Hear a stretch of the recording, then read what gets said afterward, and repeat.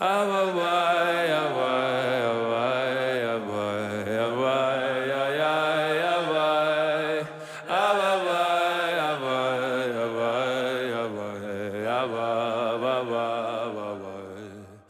listening to Inward with Rabbi Joey Rosenfeld on the Shefa Podcast Network. Join Rabbi Joey as he guides us through the world and major works of Kabbalah, Hasidic masters, and Jewish philosophy, shedding light on the inner life of the soul.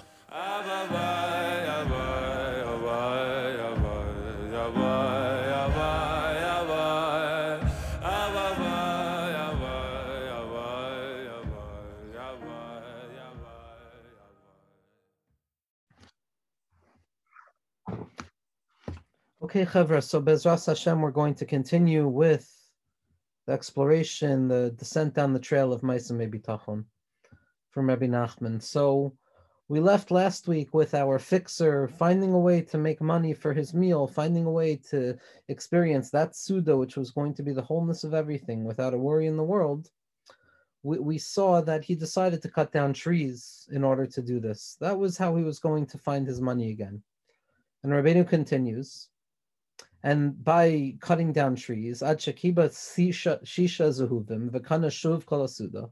So he made 6 gold coins, like we spoke about last week, and he bought the entire suda. So he didn't lose anything, even though he couldn't fix things anymore. He didn't lose anything. Ubazeh halashan amar Rabbeinu Zal, and this is the language that Rabbeinu Zal used. In the suda is gevein a suda, and the suda was a suda. In the Suda is Gevein a Suda. And the feast was a feast, and the meal was a meal. Vahaya Sameach, and he was joyous, without a worry. And the king, again, desiring to try and figure out, let's see what happened of this fixer. Let's see if this person who thought he could fix broken things, let's see after I break things for him, ekalka lozos, and I force him to go to a lower level. Let's see if he actually still maintains his simcha. Because again, we said the Melech Hashem is really testing the actual power of the fixer to show him how he has the capacity to fix even in the descent away from things being natural. And he found the Suda, V'haya Sameach, V'melech Achav Shuv Achari Chalon. And the Melech went again in the back of the houses, looking, peering through the Chalon, Beis Soliros. Here the king is peering through the window, Mashkiach min hachalonos, that HaKadosh Baruch Hu comes each night into the backsides of our home, into those Chalonos, to see what became of us of today, after we descended away from Malchus, after we lost what we thought we had. The king comes to look, b'chalonos beiso, at night, in the dark of night, in that time of Kriya Shema, in that time of Mariv, in that time of the Kochavim. The king comes to look through his house, and it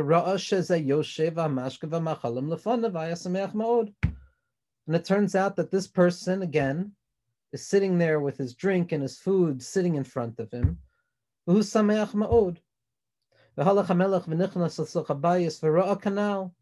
And the king goes into the house and he tries to see again, and he looks around, V'shachav Gamken, and he slept there again like he did the first time.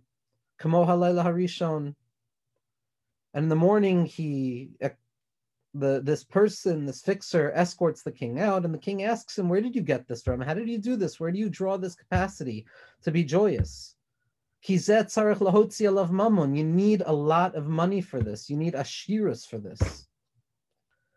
For this type of joy, for this type of lack of worry, for this type of menucha. V'heishivlo, and the fixer asked, Darchi hayalitakin kol hadavarim sheneskalklu v'achar kach gazar melech shelo yiten oid l'shem adam l'takin. In the beginning, my way was to fix all of those things that were broken. L'takin kol hadavarim shenetkalkalu v'achar kach gazar melech shelo yiten oid l'shem adam l'takin. And the king, in his desire to test me, to show me the depths of the experience that I'm capable of, said akalka lozos, and he took away that ability. So I decided to cut down trees. And the king goes away, and again, he wants to see what happens when we break the second thing. And the king goes and he announces that nobody is any longer allowed to cut down trees. We'll look at one of my favorite nekudos in this Maisa, and it happens over and over. And the Lashon of Rabbeinu was in the Suda is Gevein Suda.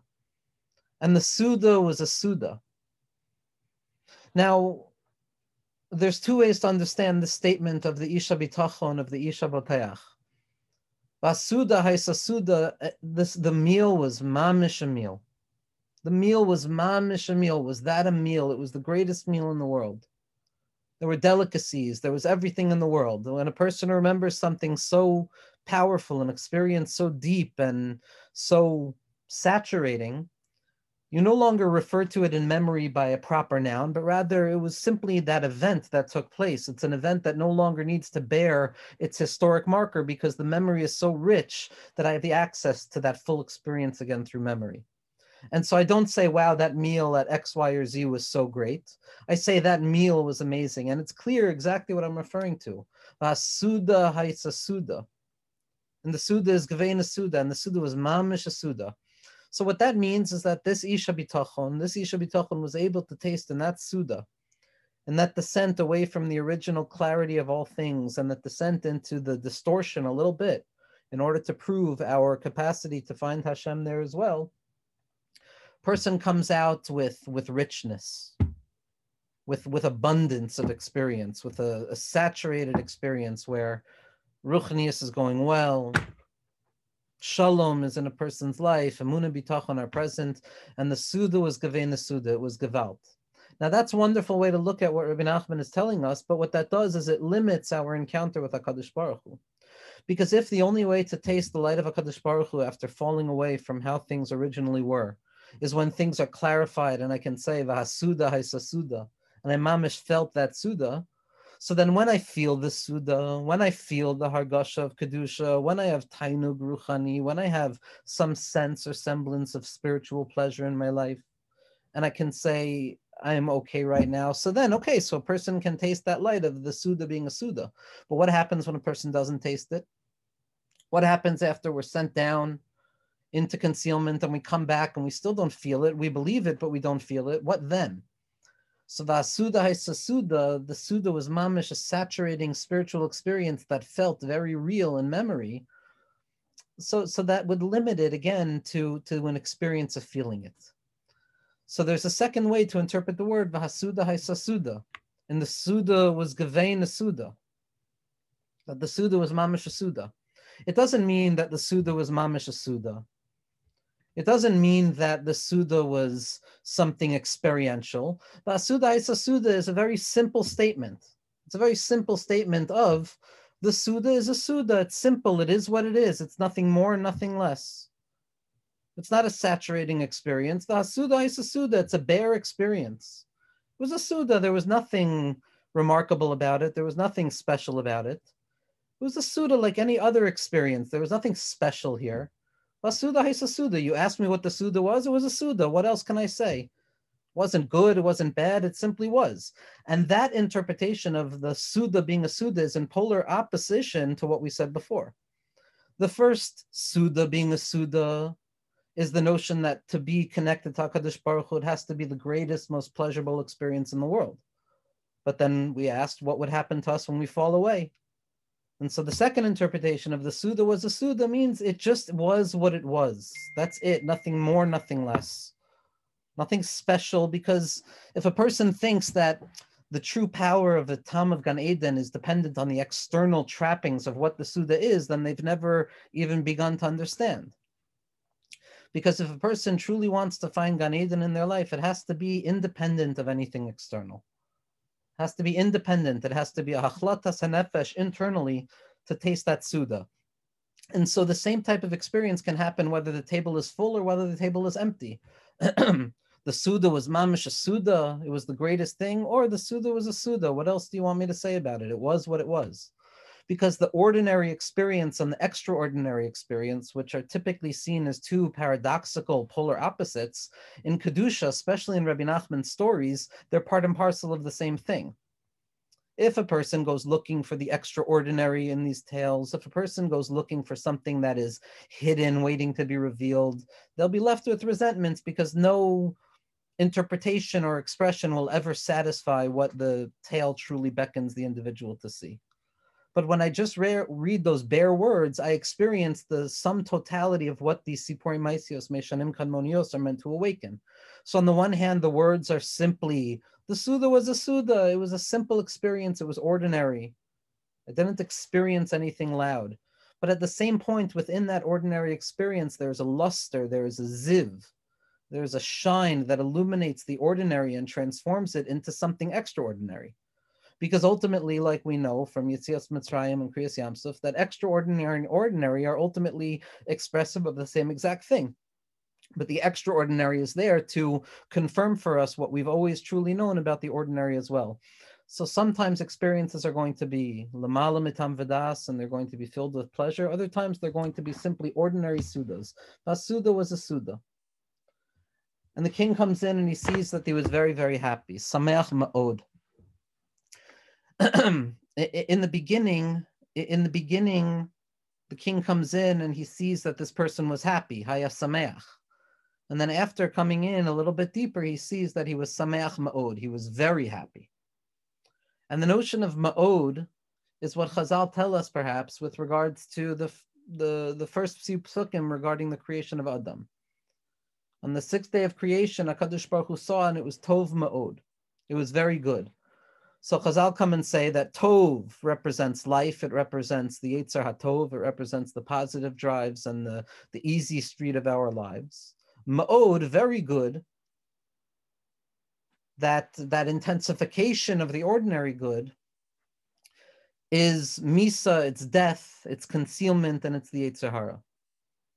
And the way that Tzaddikim understand this is that if a person only lives life without resistance, without any manios on the derech, without being forced to fall away from the original structure of our experience and being tossed down into concealment, into that world of cutting down trees, working our way through a forest, cutting through the thicket of our lives, it's specifically there that a person uncovers the secret of very good. Because it's only when a person faces resistance, it's only when a person hits a limit and overcomes the limit, experiences that hira ve'enav of ach batach b'Hashem. Yeah, it's bad in my eyes that the king came and decreed against fixing broken things. It's negative. I feel that gnarliness of experience. But ach batach b'Hashem, but he had faith, he had trust in HaKadosh Baruch Hu, and he continued. That pause and restart is what enables the original power of good to multiply itself.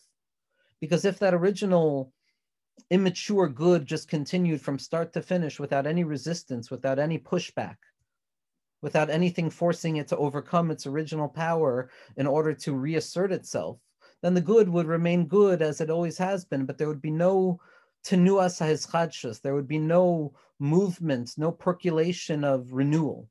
This is what the Rebbe Ravitcher Meyer Morgenstern Shlita describes all the time as tenuas ha'izchadshus b'seich tainuk hatmidi. It's the sense, the movement of renewal within the state of perpetual pleasure. It's renewing the good. It's the tov ma'od. And that's only possible when the fixer gets thrown out of that original world of Atzilus and he gets thrown down into the worlds of separation. And the king hears what he's doing, and he decides to break this for him. The king's question, though, that he asks this fixer when the fixer escorts him out after finding that he had the Suda again, the king says,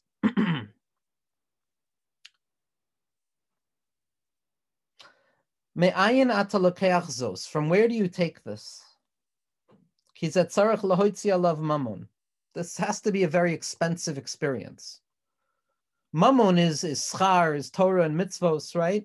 When a HaKadosh Baruch Hu sees a Jewish individual, person in this world who has no worries whatsoever, even in the darkest house in the world, dug into the mud, with the windows that are looking out onto the mud, with the broken down roof, and the king sees this Jew there who's not only very happy, but doesn't have a worry in the world.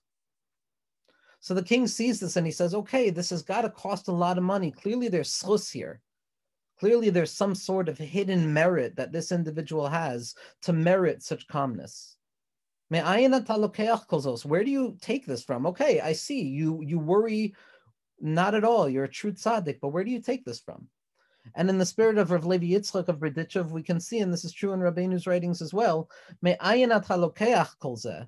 From where do you take all of this can also be understood as me'ayin halokeach kazeh. You take all of this from the space of nothingness.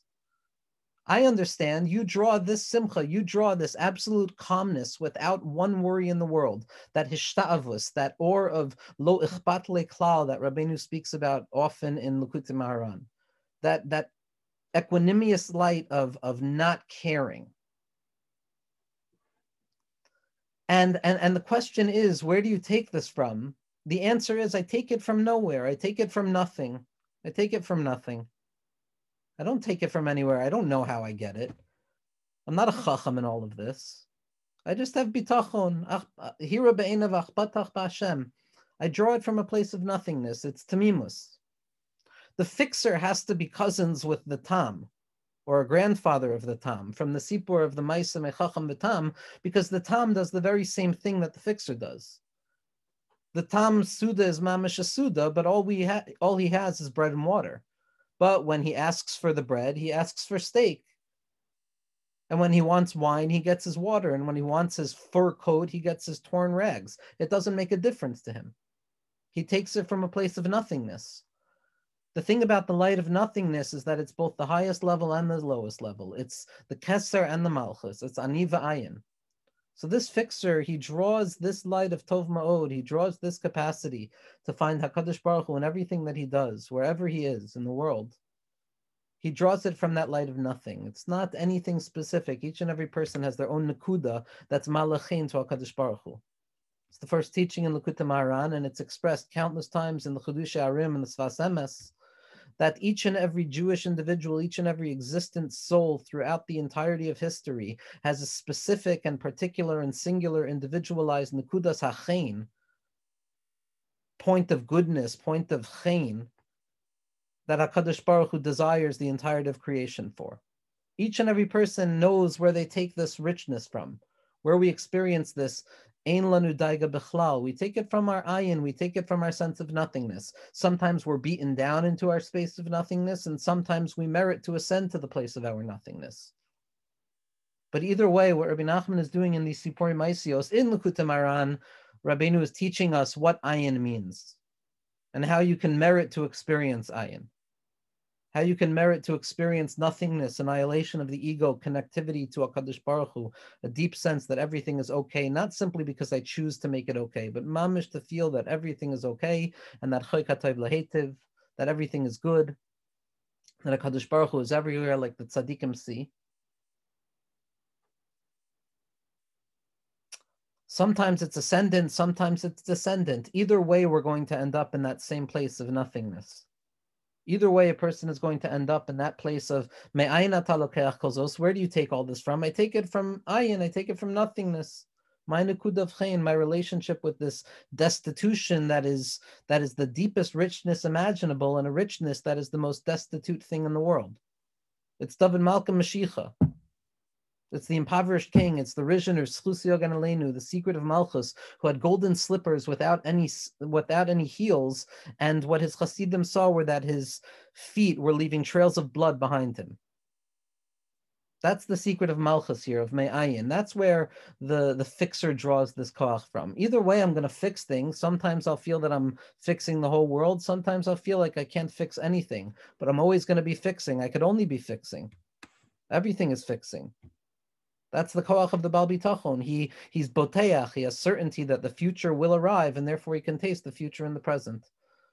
So after the king comes and decrees, and with this will end, after the king comes and decrees that we can no longer cut down any trees, again, to push the fixer even further deeper into the secret of unity, the capacity to uncover the light of fixing even within a darker territory, the world of Yetzirah, the place of darkness and light operant in unity.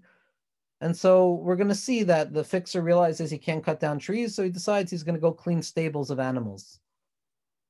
And so we'll discuss next week what it means to live in the excess of the world, to live in that waste, to live in that thing that has absolutely no purpose whatsoever, that place where a person is not allowed to daven. And we'll see how the fixer has the capacity to uncover the light there as well.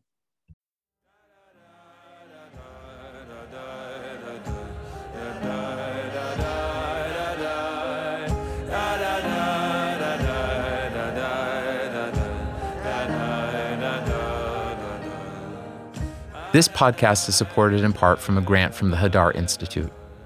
The music is by Zusha. The audio engineer is David Kwan.